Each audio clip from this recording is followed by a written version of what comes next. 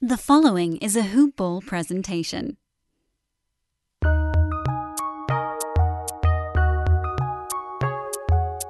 Welcome to the Fantasy NBA Today podcast.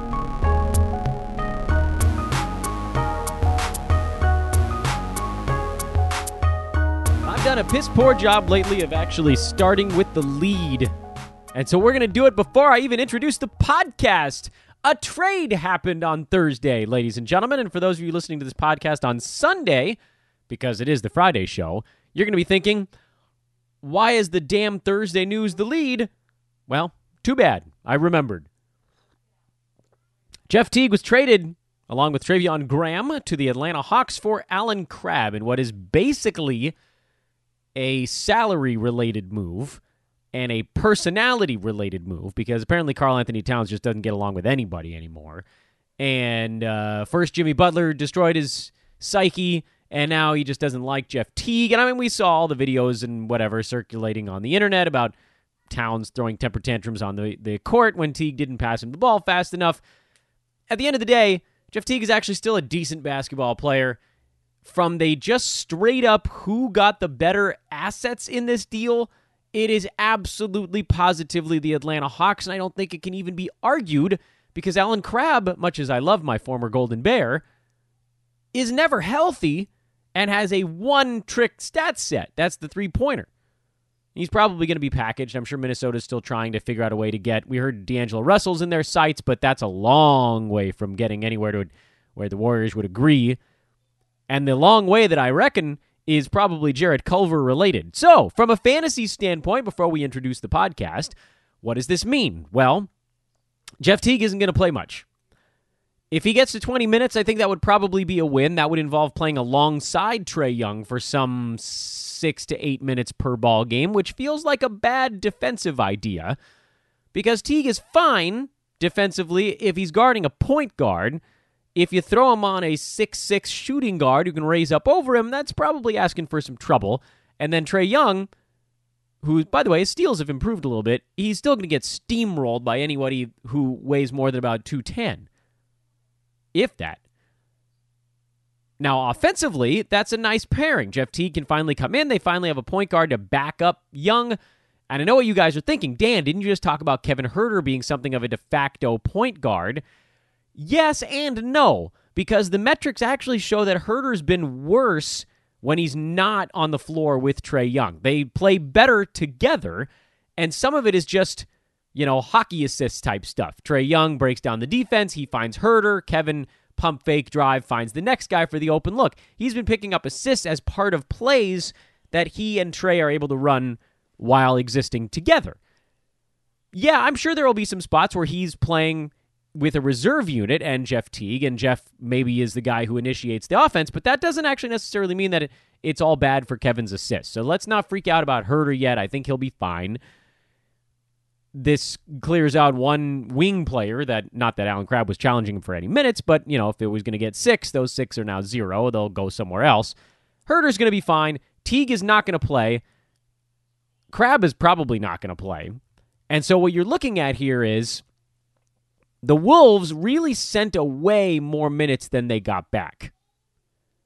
This hurts Brandon Goodwin if you're looking at the Atlanta Hawks. I mean, we have to know a lot of names to do a fantasy podcast. You know what I realized, and then I'll talk about what this means for the Timberwolves. I was having a conversation, it happened to be with my mother, actually, who was talking about someone she knows that's big into basketball. And I thought, oh, awesome, I finally get to talk to somebody about hoops. And then I stopped and went, about the last 250 times I've tried to talk to a casual basketball fan about basketball, I've said things that if someone said them to me about a different sport, I'd be like, all right, I'm done with this guy. So now I'm that guy in basketball. I have to figure out a way to turn it off when I'm having a conversation with somebody. But the problem is, you guys know, you guys are deep into fantasy if you're listening to this pod every day. We study this so hard. We know so many players and the intricacies of so many teams and matchups and when they're better. And it's like, you try to have a conversation where someone says something like, hey, do you think so-and-so got a good deal? And it's like, well, I got 25 minutes on that, but do you want to hear it? No, they don't. They never do. And so we exist in a state of permanent loneliness. We fantasy fans, we have each other, and that's about it. Okay, Timberwolves. Number one, we've been talking for a couple of weeks on this podcast about Jarrett Culver's upside. This is good for him. Not that they really needed to clear the runway for Culver any more than they already have, but they now have. There was nothing more that needed to happen here, but more happened. Okay? In that, one of the only players that was challenging him for ball handling work was Teague. Andrew Wiggins, Shabazz Napier. I mean, you get rid of one of those guys, it's good for the other dudes that are relying on handling the basketball. Okay. Number two, he should have been on your team already. So this, I think you start him with a tiny bit more confidence than you had before, and you continue to pray that he doesn't get to the free throw line. Shabazz Napier was another guy that came up in some questions. I added him not everywhere, actually, just a couple of spots. And the reason for that is I'm not sure that he has the kind of role that warrants a all-team roster spot. He's okay from a steals per 36 standpoint. It's tough to extrapolate, though, because he's never really played consistent 36-y kind of minutes. He had a season in Portland 2 years ago where he had a steal, 1.1 actually, in only 20 and a half minutes a ball game. So you run that one out to 36 minutes, that's almost 2 steals a game. But that's not going to hold. If somebody like that plays the full 36, that number's going to come down. As we saw somewhat recently with Napier, he played 29 minutes in that last ball game. He didn't have any. 27 minutes the game before, none. 20 the previous 2 games, none. And as guys get older, not that he's an older ball player, he's only been in the league for a half decade, but every year these types of things do tend to come down a tiny bit if it's largely speed related. And with him, I think a lot of it is. There's instincts as well. I don't take anything away from Napier. So let's assume that, let's call him 1 steal a game, right? I think maybe there's a chance he gets above that number. The key here for him is that when Teague came back, his role was pretty obviously diminished. His minutes went down. It was a very clear linear correlation. Jeff Teague took his minutes largely from Shabazz Napier. Not all, but some. Napier's minutes went down from 30 to 20, basically, when Teague came back. He also stopped taking a ton of shots. Now, some of that also corresponded to Andrew Wiggins coming back, because shots had to go that direction as well. But look, here's what it comes down to here. Even if Shabazz doesn't take many more shots, which I don't think he will, I don't think the usage is going up, and at some point Cat is going to come back, and then you have to assume none of these guys are going to get that many shots, except maybe Culver as the third guy, behind Cat and Wiggins in the who gets the shot pecking order. Rob Covington shots are definitely going to go down, but who cares, because he's going to get 4 steals and 2 blocks a game. Napier's not going to do that for you. What he will do is get the ball into the front court and bounce it while guys are running around and get it to them at hopefully about the right time. Because while Wiggins was on the shelf and while Teague was on the shelf, Napier was able to get about 5 to 6 assists per ball game. And I do think there's a way that he gets back near that number here. It's going to require him playing 28 or more minutes per game. You're probably going to see under 10 points per game. He's not going to be shooting very often.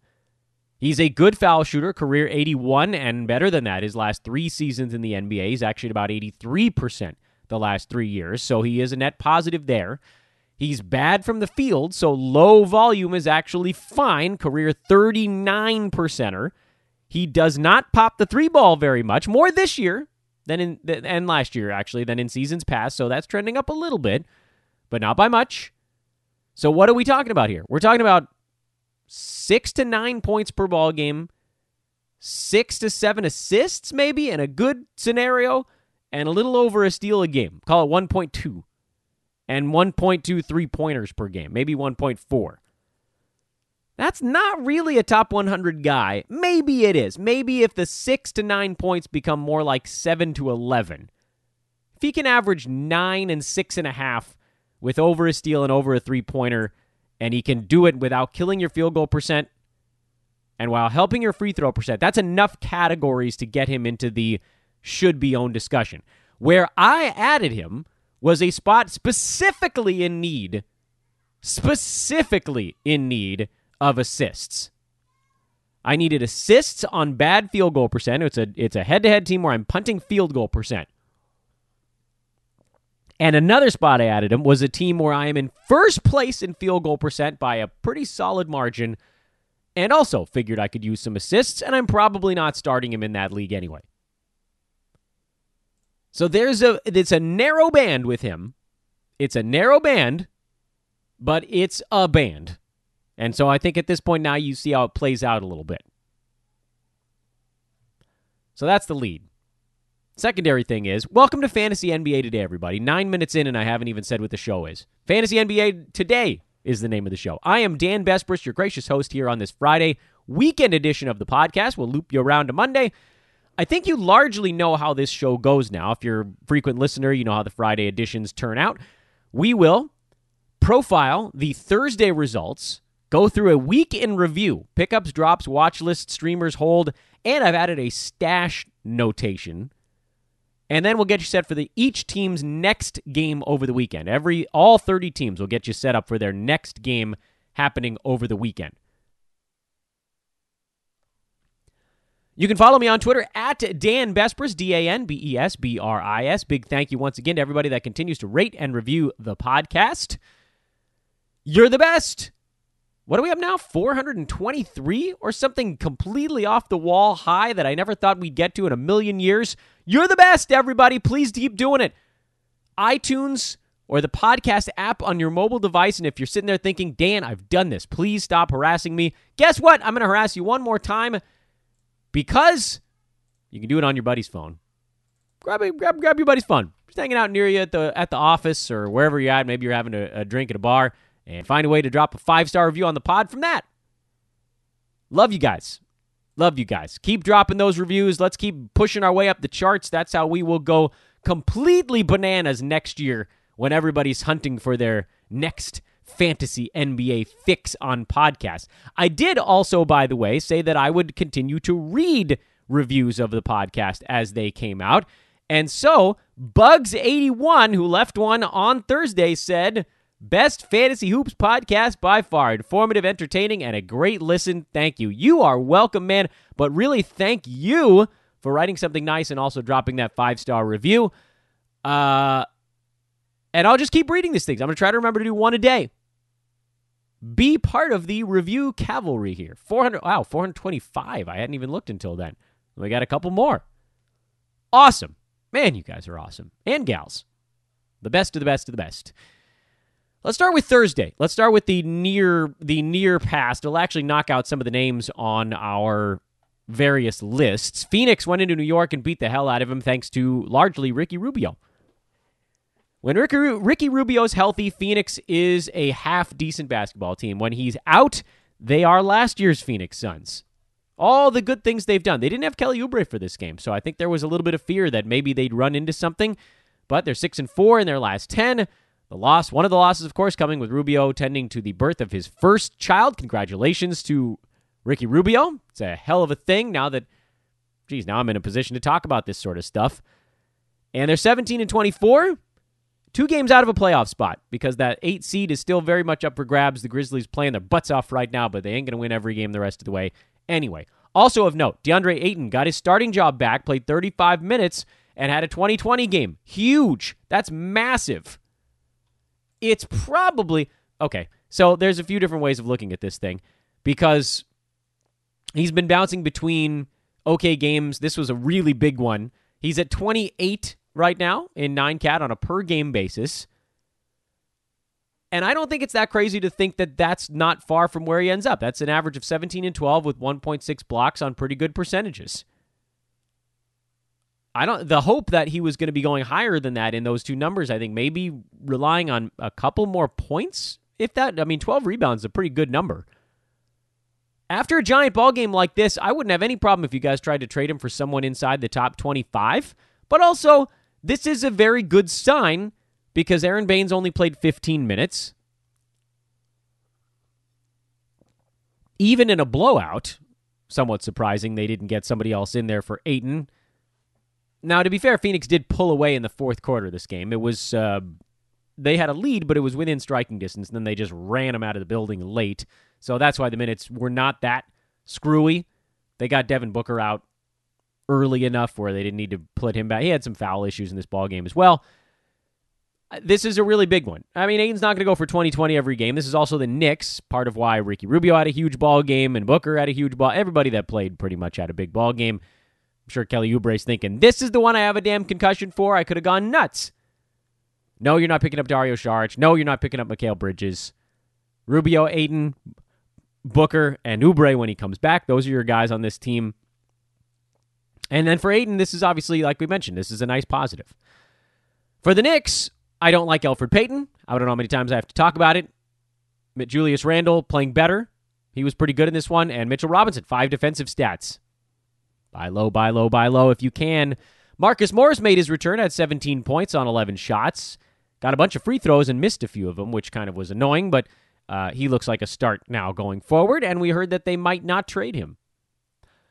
RJ Barrett sprained his ankle in this ballgame. That allowed Frank Ntilikina to rack up 24 minutes, and he's not even close to fantasy relevant. New Orleans, Utah, overtime fun. The Pelicans behind Brandon Ingram's 49 and Derek Favors' 2010 double-double with 5 defensive stats on a brilliant 10 out of 12 shooting. Led the Pels, Drew Holiday, to a big win over Utah. This is one of the ones I liked on the betting standpoint because no one believes the Pelicans' fortunes are 100% tied to Derek Favors' health. When he's in, they win. When he's out, they lose.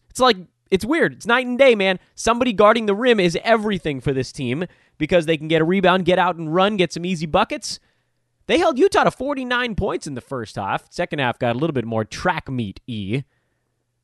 Lonzo Ball worth using, especially while everybody's out. He had a bad shooting game, but generally he'll be better than that. Josh Hart, while he's starting, is worth streaming. He had a couple threes, 3 steals, and a block. But obviously the stories in this one, Brandon Ingram's 49 and Derek Favors' whopper with the just brilliant efficiency. He missed 1 free throw, had 1 turnover. Everything about this screamed 9-cat mega beast. I'm very excited that he's back if it wasn't completely obvious. For Utah, apparently Mike Conley is getting close. We had a report that he was moving and had, I think they called it a vigorous workout. So he's coming around the bend here, which means we're going to have to figure out what the hell's going on with this team. Most likely Royce O'Neal will head to the bench. But then how do the touches get split up? I know Donovan Mitchell had 46 points, by the way. I didn't mean to bury that. Utah, from a fantasy standpoint, has been oddly predictable all season long. And Mike Conley's return is going to create the first little ripple with this team in quite some time. Boston 123, Milwaukee 128, the final score in that one. Boston was another one that I mentioned from our Hoopball gaming account. I think I talked about this one being the game they were looking ahead to. Fell behind big. Kemba Walker blew him back into it with 40, but it wasn't enough. Enes Kanter just got eaten alive by the Bucks, but he's a hold. Daniel Tice got more playing time because they needed somebody that could move around a little bit. You can't mess around with someone that's stationary against the Bucks. They will chew you up and spit you out. Gordon Hayward, tough one. He'll bounce back. Dante DiVincenzo had a big ball game, and he continues to somehow just barely stay above water. He is unbelievably boring from a fantasy standpoint, but he has actually been fantasy useful. He's number 102 and 9-cat on the year.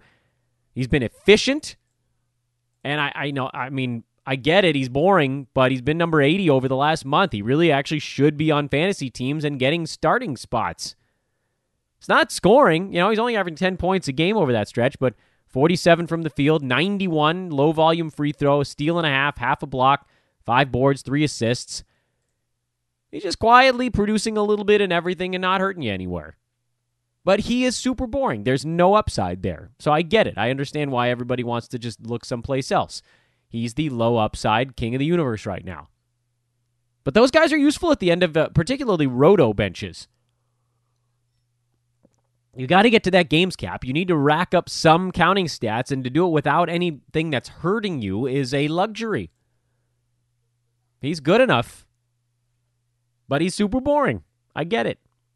Hey, the late games from Thursday night. Orlando blown out in L.A. by the Clippers. You kind of figured that whatever bullet they had, they fired in that Lakers game. Kawhi Leonard's been dominant lately. Top 5. He has moved into top 5. So that's turning out to be a much better draft pick than I thought at the beginning of the year. So feeling good about the fact that I have him in a few spots. Although I made a trade Friday morning. Curious your thoughts on this. Kawhi Leonard and Tobias Harris for Anthony Davis. Yeah, I'm getting crazy. I know that there's this weird thing. So look, Kawhi's number 5, AD is number 2. But the difference between, and this is a value proposition, the difference in value between those two guys on a per-game basis right now, not to mention the fact that AD's actually played in 3 more games than Kawhi, despite Anthony Davis being out right now, the value proposition actually has the gap between Kawhi Leonard and Anthony Davis as about a second-rounder. So it's a hell of it's a blockbuster deal, man. I'm going crazy. Let's get weird. Anyway, so Kawhi's been awesome, but that's not even the point here. Ivica Zubac, JaMychal Green, I think are the two guys we want to talk about. If Montrezl Harrell, who only played 23 minutes and had 21 points and went 3 for 9 at the free throw line, if his minutes really are expected to be a little bit more in check, what does that mean for these other guys? I like Zubac as a pickup already.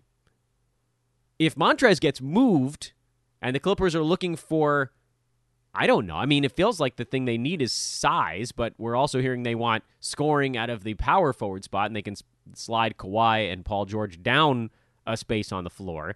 If Montrezl Harrell somehow gets moved, I think JaMychal Green ends up as a big beneficiary as well. He double-doubled with a steal, block, and a three-pointer. He has a really neat fantasy game, but I don't expect his minutes to be super consistent, nor is his game these days. And then Paul George coming back is going to take opportunities away, which is where Zubac thrives because he doesn't actually need any opportunity. He's going to take 5 shots a game, and he's going to make 3 or 4 of them. So I like him as a pickup. It's 2 games in a row. He's been up and over 20 points. I know you say blowout. Well, actually, his minutes came all before the blowout. He wasn't actually in there at the end of the ball game. Zubac played his 21 minutes before the third quarter ended. Does he play an extra minute in the fourth ever? I don't know. Maybe not. Maybe it is now they want to get him from 17 minutes to 22. Maybe that's the jump. It's not 17 to 24, which would be sort of optimal, but he actually would be a fantasy asset in 22 minutes. He'd be a top 100 guy. The Orlando side, I mean, there's this giant window for Markelle Fultz, and of course he had the great balancer after his monster triple-double, then he kind of pooped himself in this ball game. Wesley Iwundu was okay again. I'm a little surprised he's not getting the starts. I know they're going Khem Birch at power forward to start the ball game. It feels like Iwundu makes more sense, and maybe they turn it over him at some point, and his minutes have been high. And he'll get you some steals, some blocks. There's not much else going on there. So he stays on my watch list. Denver Golden State went to overtime. Damian Lee looked great in his return, played 37 minutes at 21, 5, and 6. Hit his free throws, steal a block, 3 3-pointers. He looks locked into, I would think, I mean, this is a really big ball game for him, and they won't all be like this, but he feels like at least a top 100 guy going forward, provided that field goal percent can stay above 41. We don't need much. We do need that. Willie Cauley-Stein started this game, played 33 minutes, had 10 and 6 with a steal and a block. It felt very Nikola Jokic related because Denver has a huge, huge pair of centers in Jokic and Mason Plumlee. And Omari Spellman only played 17 minutes, which makes him a damn hard guy to roll out there in weekly leagues. It makes him a damn hard guy to use in head-to-head unlimited formats. The only way that this makes sense at all is in a games cap where you're just like, all right, I got to make sure I check my phone 10 minutes before the Warriors game starts every time they play and find out who the hell's in the starting lineup. Which, frankly, I don't have time for, and I'm betting you don't either. Which means I'm probably moving on from both of these guys. Marquise Chriss played 11 minutes as well, so that's another body in there at power forward center. And so I think I'm probably going to sort of rehash where I was standing on this. I thought Spellman had taken over the job. It seemed like he'd started a bunch of games in a row, racking up minutes between 25 and 30. Willie Cauley-Stein had been totally phased out, and then all of a sudden, 33 minutes for Big Willie. Okay. Draymond Green played 36 minutes. Makes me worried he's going to skip the next one. D'Angelo Russell played 36 minutes and had another inefficient shooting game, but he did have 6 threes and 9 assists, so you sort of let him off the hook a little bit. This Warriors team is tough, man. Real tough. Damian Lee feels like he's above the cut line. Unless, and we've said this before, unless Steph Curry comes back and then everything gets sort of rejumbulated here, rejiggered. That won't be fun at all. For Denver, they've had to mix and match with no Gary Harris, no Paul Millsap, and no Jamal Murray in this one. Managed to come from behind and win it in overtime. Jokic, 23, 12, and 8 with a couple of blocks. He should be solid. Did have 9 turnovers in this game. Good grief. Mason Plumlee saw a bunch of action. Jeremy Grant played plenty but didn't do a whole lot. I still like him, actually, as one of the safer replacement-level guys. Malik Beasley came off the bench for 39 minutes, had his big pop-off game. Michael Porter Jr. had 18, 10, and 5 with 2 steals and a block. Will Barton went nuts, and Monty Morris didn't. So you figured Monty Morris taking over for Jamal Murray, he would do something. Not really. Jeremy Grant had been playing well, and then he got quiet. If you want to roll the dice on these guys, by all means, go for it. But I am not with you. I'm going to go Jokic. Will Barton's going to do a absolute ton while everybody's out. And then as far as these other guys goes, like I said, I think Jeremy Grant's the one you trust because we've seen him do it before, because we know he has a pretty good fantasy profile. But I don't know that I venture into any of these dudes. Quick reminder here before we hit our week in review portion of the proceedings that we are continuing to take recruits at hoop-ball.com. And I want to throw out the sales flag once again. We've got our sales team up and running, but we need more warm bodies. If you have midday availability and you want to get into a sales position, obviously there is money to be made. Hit me up at Dan Vespers on Twitter or shoot an email over to teamhoopball@hoop-ball.com. Would love to have you aboard. Again, midday availability is a must. You need to be able to make sales calls when people are picking up their phone. It's fairly straightforward. But again, at Dan Vespers, DanBesbris. Bug me. Even if it's a fleeting interest, even if you're not sure, I can give you a few more details that way. I'm not going to go into a whole spiel on the podcast, but we'd love to have you. We got a really cool team that's building out right now. Everybody's just kind of hitting the ground at the moment. And if you want to join, this would be a great time to do it. Get in there before the machine is rumbling. Once the machine is rumbling, it's hard to drop new pieces in. I mean, we will. Make no mistake. We'll be expanding basically forever at this rate. But hit me up. Again, DanBesbris. Week in review. This is always a fun part of our Friday shows where we talk about the greatest, the pickups, the drops, the watch list guys, the holds, the streamers of a week gone by. Basically, what we're doing here is we're looking at every team's most recent game, and then we're going to look at every team's next game, and that's how we tie it all together into Monday. The pickups. Ivica Zubac, first on the list. Not necessarily because he's going to be the greatest fantasy player the rest of the way, but the Clippers are clearly trying to scale back Montrezl Harrell. We saw a lot of articles starting to come out, and where there's smoke, as they say, there's fire. His minutes were very high this year. Career high, 29 minutes a game, after a career high 26 minutes a game last year. It's hard to play 29 minutes a game when you're coming off the bench. And what we saw is that his efficiency was taking a dip. His free throw shooting was falling. His rebounding was falling. His defensive stats were falling. His field goal percent was falling. And Clippers beat writers, and I have to think that some of it is coming from internal sources then, had started to put out pieces about Montrezl Harrell just being gassed. Because he would come into a game, Zubac would play like the first 7 minutes. Montrez would come in, and he'd usually play some 13, 14 minutes in a row in the first half. Maybe more. And maybe Zubac would get back in for like 2 minutes in the second quarter somewhere, just to give Montrez a little breather. And then sometimes he'd come back in again.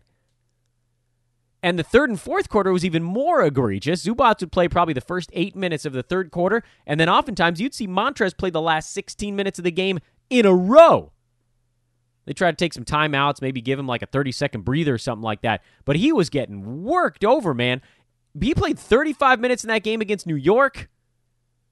He played 30 minutes against Golden State, 31. It's really hard. Picture this in your mind.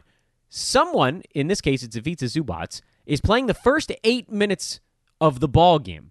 That gives you 16 minutes left in the half. And this is a guy that's getting to 30 minutes in a ball game, which means that if you do that twice, he's playing 30 out of 32 minutes over those stretches. There is not a good way. I know you're saying, well, blah, blah, blah, he rested to start the ball game. Yeah, but it's about how the minutes get distributed. There is no way for me to say to you, hey, innocent bystander who's okay at math, tell me, what's the most efficient way to play 30 out of 32 minutes? And you might say, well,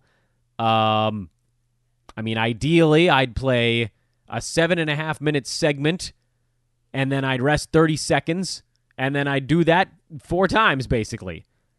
And that's almost what was going on with him.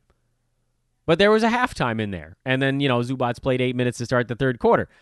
But what it looks like might be happening here, and I still think he's going to get, the 20 minutes he played against Cleveland is going to be very much on the low side. I still think you're looking at probably more like 24 to 26 minutes a game, but it's going to be more like what we saw last year, where maybe he could play 13 minutes in a row, or maybe they try to dial him back down to 11 minutes or 12 minutes in the first half, and then let Zubats play the first 10 minutes of the second half and get Montrez in there for the last 14. So I think there's a little bit of a changing of the guard here. I really like what this potentially means for Zubats. His big issue wasn't his stat set, it was his minutes played. I don't think he's a great basketball player by any stretch. I'm not going to go out there and call Zubats a world beater. But here's the thing. You don't have to be a world beater if you're a center who can make some free throws. You don't. You don't have to be a world beater in that scenario. You just have to be decent and getting some minutes. That's it. And so I think he needs to be added in a lot of places, because you're looking at a guy that, going from averaging 8 and 7 in 19-ish minutes a game, if even that, 18 minutes a game. If that 18 goes up to 22 or 23, you're talking about a guy that now averages probably more like 10 and 9 with over a block a game on good field goal and not awful free throw. That's well inside the top 100. Easy. So to me, he's an ad right now, at least while we see how this plays out. I put Sekou Doumbouya on this thing. I don't want to talk about him too much because I think we've spent enough time on the podcast over the last week pounding the drum on what to expect there. Not necessarily that everything's going to be hunky-dory because guys have speed bumps, but this is you've got to have him to see how it plays out, and at this point, he's on everybody's roster, so we're not going to kill a bunch of time there anyway. Jarrett Culver is that same story. He should have been added even before Doumbouya, weeks and weeks ago. I've said it 100 times, I'll say it 101.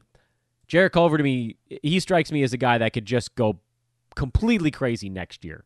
Like, we might be a year early on this one. So if you're in a keeper league, must add. Trade for him if you have to. His per 36s look incredibly juicy and getting better as he adjusts to the NBA game. It's that free throw percent. We got to keep him off the line. Luckily, he hasn't shot one in the last 4 ball games. But again, this is a guy that can go out and get you 2 steals and a block. He has not Jonathan Isaac level upside in that. No one has that. But he has get you both rebounds, assists from the wing spot. There's a ton to like about this dude. And the three-pointer's starting to come around a little bit. Not much, but, 1 a game is better than 0. This year, questionable. Remains to be seen. Shabazz Napier is a maybe, as we already talked about earlier in this show.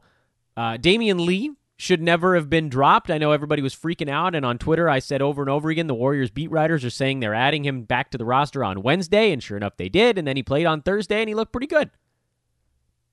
Again, not a world beater, but a wing that can get you a few assists, some steals. He's a good rebounder, great foul shooter. The question is going to be, can he hit a high enough field goal percent to not kill you? And I'm not certain. But I think he deserves a roster spot. He's an end-of-your-bench guy, somewhat limited upside, but should be pretty fun. The only way that this one falls apart is if Steph Curry comes back. Because as I mentioned before, he ends up then sharing wing minutes with Glenn Robinson instead of each guy getting their own spot on the floor. While I'm talking about the Warriors, let's talk about Omari Spellman, because he didn't get the start against the Nuggets, and I have to believe that was Nikola Jokic related. But at the same time, that also means that they're still tinkering. That means Willie Cauley-Stein is going to get spot starts against giant all-star caliber centers because they don't want Omari Spellman, who's like a generous 6'7", dealing with a 7-footer that can take him hard into the post. And credit, by the way, Willie Cauley-Stein did a pretty good job on Jokic, or maybe Jokic was just drunk for this ball game. Whatever the case, it worked. They held him down. Comparatively, it's all comparatively, but it worked. So you may see this when the Warriors play teams with centers. When they go against teams that are a little smaller or a little faster, a little more wiry, and it's not just the giant ogre who can do all the things, then maybe you see Spellman back in there and he gets his 28 minutes. But you got to be comfortable with a spot starter, and that really screams Roto with a low games cap. Because this one, I wasn't at my damn computer to see if he was starting. I just assumed he would be, and then he wasn't. I checked midway through the first quarter, saw he hadn't played yet, and thought, oh, is he hurt? Ah, damn, he's coming off the bench. The worst. The worst of all worlds. So I'm actually okay with moving on in a lot of situations there. I get it if you want to hang on and do that spot starting thing. But to me, there are enough guys floating around on the wire right now that I'd rather have, that are actually going to get in there and play minutes every game. This is also a pisser for a spot where I desperately needed a big man, and I went his way, and he doesn't have center eligibility, and so now I got to figure out some other path to take in that one. But that's my problem and not yours. Eric Gordon and Ben McLemore are not on my pickup list. They're not on any of these lists because I don't know that they should have ever been added, but I'm going to put them on the drop side just because they don't do enough things that are not three-pointers. They're always going to kill you in field goal percent. They don't get steals or blocks. Neither one of them is actually shooting that great of a free throw percentage for whatever reason. They don't rebound. They don't assist. You can't be good at only one thing. If that one thing doesn't happen, then you're a massive negative. But you know who is on my pickup list? Luke Cornett. He could be, he's a streamer. He's a streamer, sorry. But when a streamer can last you 3 or 4 weeks, you start to look a little bit more long-term. You start to call him a little bit more than that. I love his damn game. I think he belongs on your team. You got to find a way to start him because he can do things that other people can't. Then I understand if you're, you got a team where you don't want to have a streaming slot. Boy, he could go so nuts for 3 or 4 weeks. That's so much damage. And I know he's going to go back to a pumpkin when Gafford or Wendell Carter Jr. comes back, but he's got this massive ramp, and everybody's like, what about Thad Young? I'm like, yeah, but that would mean that Lauri Markkanen has to play center, and I don't think they really want that, at least not long-term. Little stretches, yes, but most of the time they want a big guy getting beat up down there. So the Unicornet, that's your guy there. Drops, other drops. Elfrid Payton, you guys know I hate his fantasy game. Blech. He gets a fat blech from me. Elfrid Payton kills you in way too many things. I can't get on board with that nonsense. Bruce Brown. I think he's been ruined by the return of Markieff Morris, oddly enough. I didn't expect this. I mentioned it on, I think it was yesterday's show. But Markieff's minutes going up actually haven't come at the expense of Doumbouya. They've slid him down to small forward. They've slid Tony Snell down to shooting guard, and they've run Derrick Rose exclusively at point guard lately. And so if Reggie Jackson ever comes back, well, that's going to put the nail in the coffin here, so I'll just get out in front of it. Jeff Teague is on my drop list, but we talked about him earlier, so I don't need to repeat that. And Daniel House is on my drop list because he's stopped shooting, but he has been for a couple of weeks now. It continues to make me sad, but I've learned to accept my fate. Washington is just all kinds of names, and I figured we could just go over all of them at the same time. Ish Smith, Isaiah Thomas, Gary Payton, Troy Brown Jr., and Ian Mahinmi are all drops. The only guy I have on Washington that continues to be a hold is Jordan McRae, more so in points formats because he has some issues percentages that'll hurt you in 9-cat, where maybe in points you can wipe those out a little bit. But it does look like when he's on the floor, he's just going to be gunning. And I don't know that there's any number of minutes that Bradley Beal is going to play this year that's going to completely eliminate that. So points leagues, you keep him going.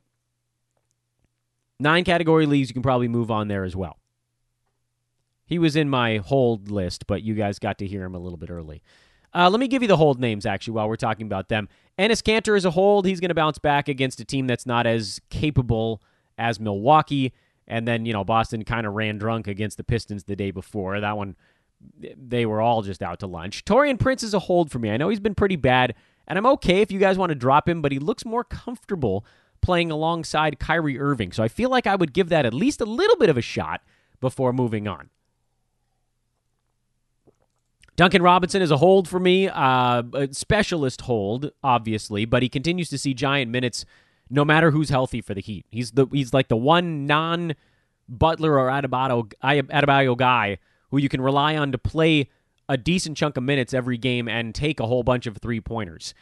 As I've said before, he's Eric Gordon or Ben McLemore, but not 38%. That's what pushes him up into that 100 range. Miles Bridges, I'm going to put him back in the hold category. Honestly, I would have dropped him a long time ago. I don't really care. If you're on this thing, I get it. There's a mental hurdle to get over where you don't want to move on from this guy that you probably drafted. But there are better players out there right now. Some of the guys on our ad list. And then PJ Tucker, who continues to wet himself, but I'm holding on if I can. Some of the teams, I get it. If you're in a head-to-head and you're sort of on the bubble, you probably can't put up with a bunch of those zeros. And he's literally getting zeros right now. So, all right. Watch list, guys. Markieff Morris, if his minutes keep trending up, I don't know who the hell it's going to be at the expense of. I would have to think it's somebody like a Tony Snell. Like maybe they could run a Drummond, Keefe, Doumbouya front court with Sekou playing the small forward. Get Tony Snell out of the picture. Don't tell him I said that. And then you run, Svi and Derrick Rose as your point guard, shooting guard, not in that order? Is there anybody else that really needs to be on the floor for that team? I mean, Christian Wood's the guy we're thinking about, but he'd be behind Andre Drummond. We also, by the way, speaking of Detroit, we got word that Andre Drummond to the Hawks is no longer a thing, but that could start back up again. At least for now, that rumor's dead.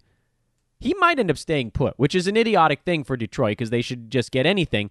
But let me explain a leverage situation here.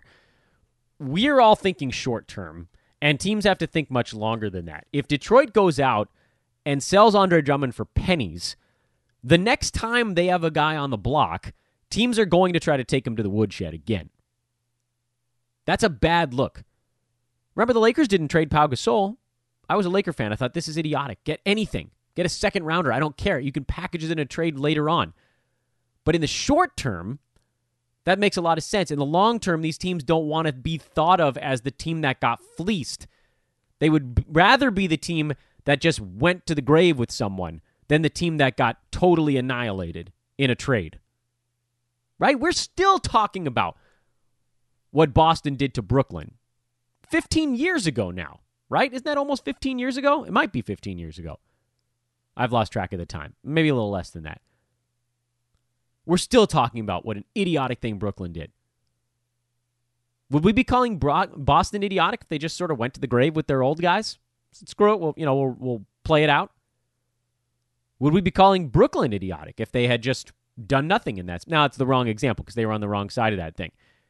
Does anybody talk about the Lakers not trading Pau Gasol? No. But I promise you, if the Lakers traded Pau Gasol and got fleeced, we would definitely still be talking about it. And so that's what a team like Detroit is worried about. Even though it's kind of dumb, they should just try to get something. They want something good. They want a young player or they want firsts. And teams are reluctant to part with that for a rental, especially for a guy. And I love Andre Drummond. I love his fantasy game. But in the modern NBA, he's a little bit of a relic. He's a unique player, but he has to fit on the right scenario. So that's why these things are still on the table. We might not ever get to Christian Wood this year, which is why, yes, he's listed as a potential stash along with a guy like a Larry Nance, but something's got to get out of their way. I hate stashes. I haven't done this rant in a long time on the podcast, but maybe today's the day. I don't like stashing players that need something moved in front of them to have value. I'll stash an injured guy who's going to come back and get his job. I stashed Marc Gasol in one of my leagues. I stashed Norman Powell in a couple of my leagues. I stashed, I stashed Jonas Valanciunas last year, who got dropped when he was out for 2 months. That stuff I'll do because when you know a guy's going to do something when he comes back. The stashes I hate are guys like Nance, like Christian Wood, where you're like, well, all we need is a trade. Yeah, but I mean, how many big trades really happen on an annual basis? The answer is not many. Really not many. And so to rely on that, it might come through, but think about how many guys you're missing out on by stashing that guy. By Christian Wood, in this case, he's probably been on your roster for what, 3, 4, 5 weeks already? You know, we were talking about this weeks ago when the first Drummond rumor came out. That was before the end of the year, wasn't it? 3 weeks ago? You're already sitting on him for 3 weeks, and he's got you, 2 good ball games, which you may or may not have even have started him for? Think of all the guys that have come and gone over that stretch. Hot pickups that have emerged and disappeared again. Whether it's streamers, if you're in a head-to-head format, or roto, you're looking at guys that might be. I mean, Damian Lee surfaced over that stretch. He's a rest of season guy. The examples are numerous. I don't have them all in front of me at the moment, and maybe I should for a rant. Kevin Huerter probably emerged. Jarrett Culver emerged over that stretch. DeAnthony Melton has been coming on over that stretch. The names are numerous, guys, that you have potentially been missing out on by sitting on a dude who may or may not ever get an opportunity. So I hate the stash. I really hate it. I'll do it once in a blue moon, but not often. A couple more watch list guys. Thad Young's on the watch list in case his minutes ever trend up towards 30 and Chicago just decides they go Markkanen at the center spot, but I don't think that's happening. And Matisse Thybulle until Joel Embiid comes back in case Philly decides they want to go with their smaller lineup and bench Mike Scott. I have minimal faith that either one of those things is going to fully come through. A couple of streamer names just before we check out for the day. Jeremy Grant in Denver with Paul Millsap on the shelf. Maxi Kleba in Dallas with Kristaps Porzingis, now very strangely still on the shelf. Markelle Fultz, who I know a lot of you guys are saying, what are you talking about, Dan? He's a fantasy asset. Nah, not really. Even with that giant triple-double, he's still only number 165 in 9-cat. But with DJ Augustine ruled out for 2 to 4 weeks, Markelle Fultz is ready to roll. This is a really nice month for him to get it going. Must add, must own. He's already on people's teams because they were running him out there when he wasn't actually a fantasy asset. So it's not like you can do anything about this one anyway, but those teams all just got a nice boost because now he actually finally will have fantasy value. So congratulations. You did something wrong for 2.5 months, and now you're going to be rewarded for it. And finally, JaVale McGee and Dwight Howard, but I think Anthony Davis will be back pretty soon. I'd be pretty surprised if we miss more than about another 1 or 2 games. Hey, sign up for the Hoop Ball newsletter. I haven't reminded you guys about that in a while. It's hoop-ball.com/newsletter. And now, let's wrap things up on this Friday show. Let's take a look at every team's next game they got coming up and what we're looking for over the weekend. Starting, of course, with tonight, a 7-game Friday. Chicago is at Philadelphia. Well, you know damn well what I'm looking for in this ball game, and his name is Luke Kornet. He might get the damn start. Against Philadelphia, well, there's no Joel Embiid, so they might not. You might see them go Markkanen at the 5 to start the ball game because Horford is not generally a banger, although he's a really smart basketball player. But you're going to see a lot of Luke Kornet, and I'm curious about that. Thybulle on the other side is a guy worth watching. Washington-Toronto later on today, also an early start time. Wizards, Thomas Bryant's minutes figured to be a tiny bit higher. Davis Bertans' minutes figured to be a tiny bit higher. Bradley Beal maybe a tiny bit higher. We don't know. I still think you can pretty much move on from all of those other guys. Toronto is sort of interesting. We don't have an exact date for Freddie VanVleet's return, but it sounds like it's not that far off. I'm pretty curious what that does to both Norman Powell and Serge Ibaka. I know it's weird to bring up a big man, but as one guy's minutes go up, there's a chance that they end up going smaller, and then what we saw early in the year is actually Ibaka that was kind of getting wedged out. What could it potentially wedge out OG Anunoby here at this later juncture? Do they play him at power forward less and Ibaka at power forward more? Obviously, we're all worried about what it's going to do to Norman Powell, but I think at this point you just roll along with what you've got, which right now is Kyle Lowry, Norman Powell, OG Anunoby, Serge Ibaka, Marc Gasol, and of course Pascal Siakam. It's a lot of guys, and it's funny that one guy coming back might actually hurt 2 or 3 others. They may become less fantasy relevant merely because of a minutes and usage thing. So right now we're just tracking. We're keeping an eye on everything. It seems like this is going to be the lineup for a few games, and then Van Vliet's come back, and we'll probably fade them at that point for a game or two on the betting side, but that's a different discussion altogether. Minnesota in the first game post-Jeff Teague trade. I don't believe that Alan Crabb, is he expected to suit up? It doesn't matter really either way. You're just going to see more Jarrett Culver. If you picked up Shabazz Napier in a non-unlimited format, meaning that weekly or counting against your games cap or whatever, I think I'm probably keeping him on my bench for a game to see what they really are planning on doing with him. You could roll the dice, but Indiana's a good defensive team. It's not a great game to gauge your Shabazz. It's a fun name for a song. Maybe your new fantasy team, Gauge Your Shabazz. If you're going to gauge him, this is not the great game to do. Now that's not to say that something couldn't pop off. He might have a good one. It just, in my mind, it feels like he's set up to be a very low usage, orchestrate the offense, 6 to 7 assist kind of point guard that doesn't do much else. I hope there are steals, as I mentioned earlier in the show. By the way, we also got word that Cat is now officially a game-time decision for this one, and if he plays in the very first game after they get rid of Jeff Teague, I'm going full conspiracy theorist on this one.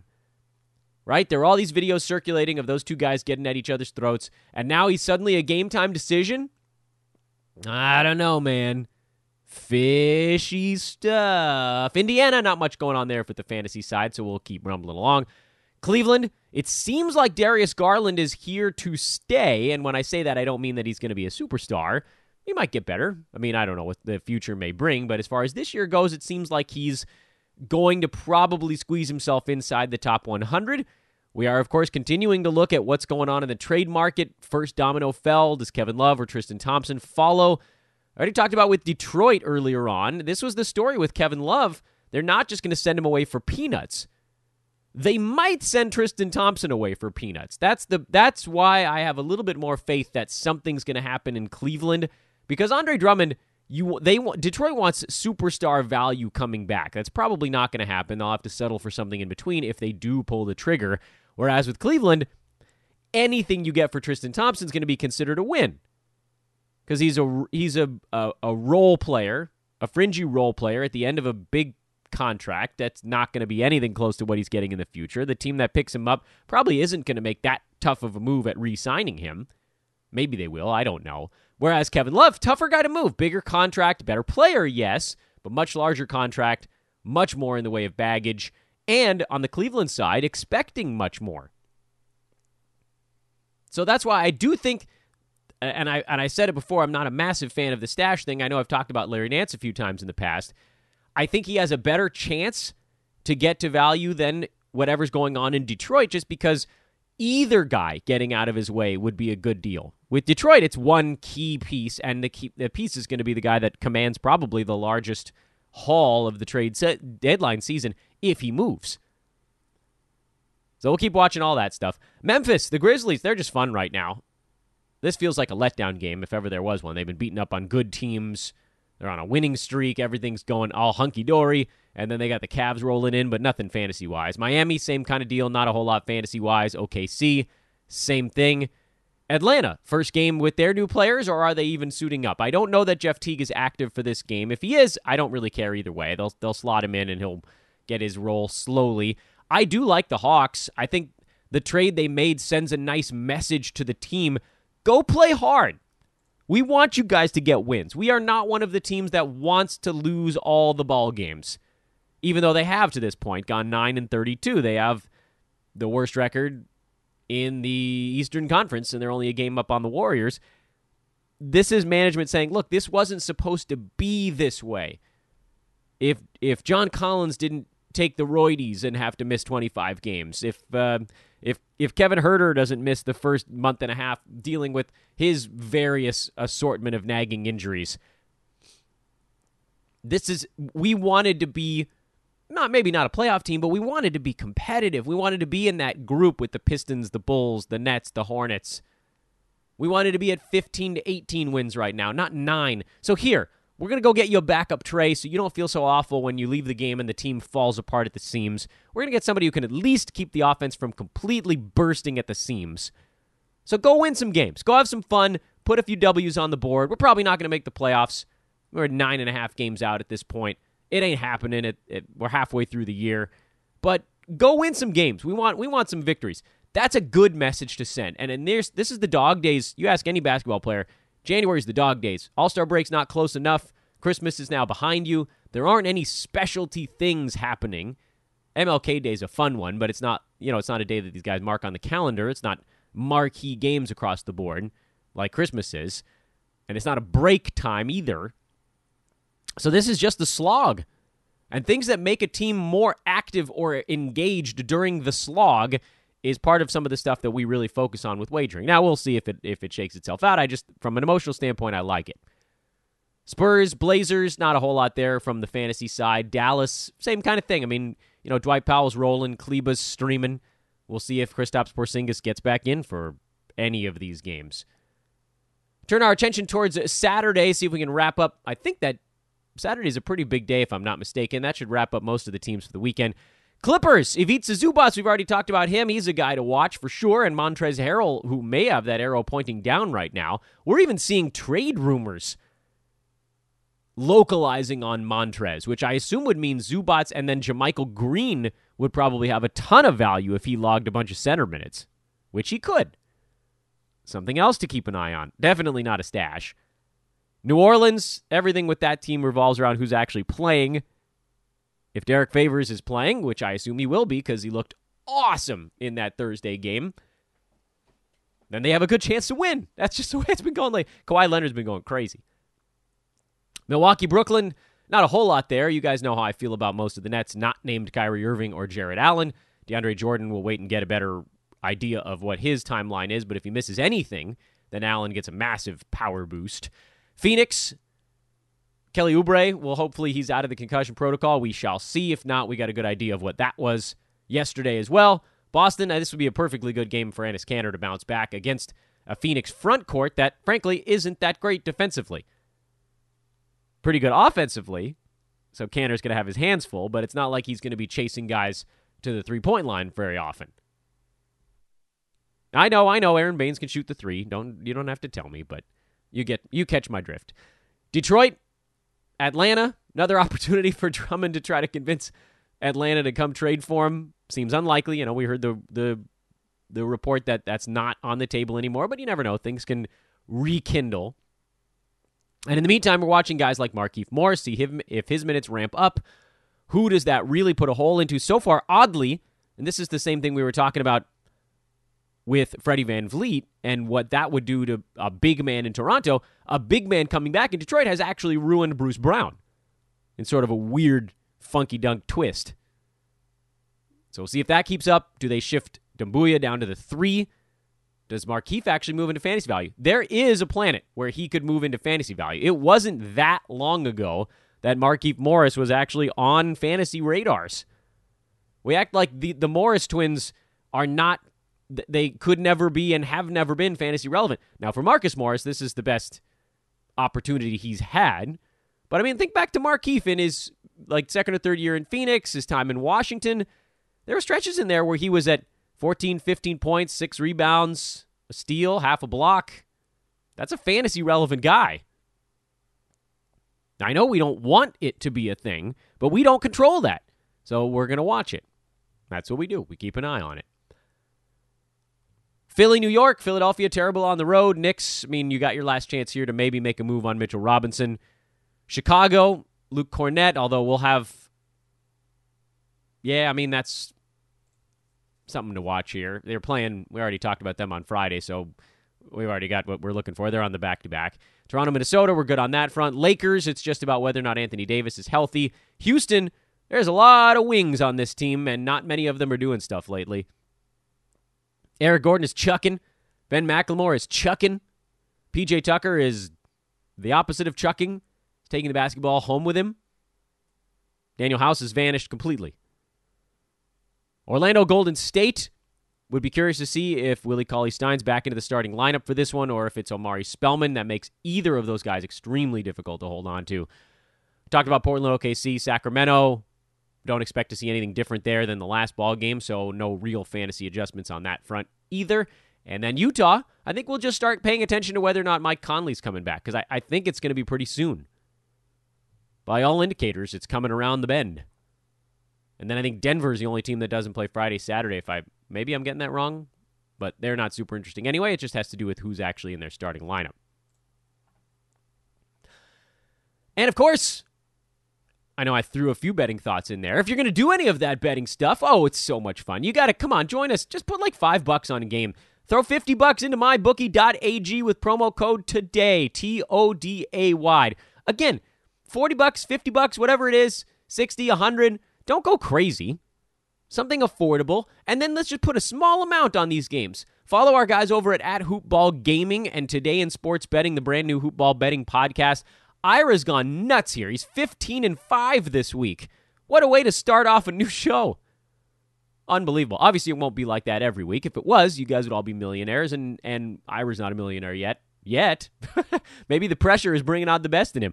I don't know. There's the ebb and the flow. We're going to take this, a day at a time on the betting side, but go get it started. Put a few bucks into your account. Use promo code TODAY, the word today, at mybookie.ag, and let's start growing our bankroll together. Let's do it. The weekend is upon us, everybody. Of course, reverse chronological lightning round coming up on Monday. Please do continue to drop those 5-star reviews on the pod. Hit me up if you want to be part of the madness here at Hoopball. We are continuing to add contributors, especially on that sales side. We'd love to grow that department even more than we have. I am Dan Vespris, DanVespris. We'll talk to you Monday.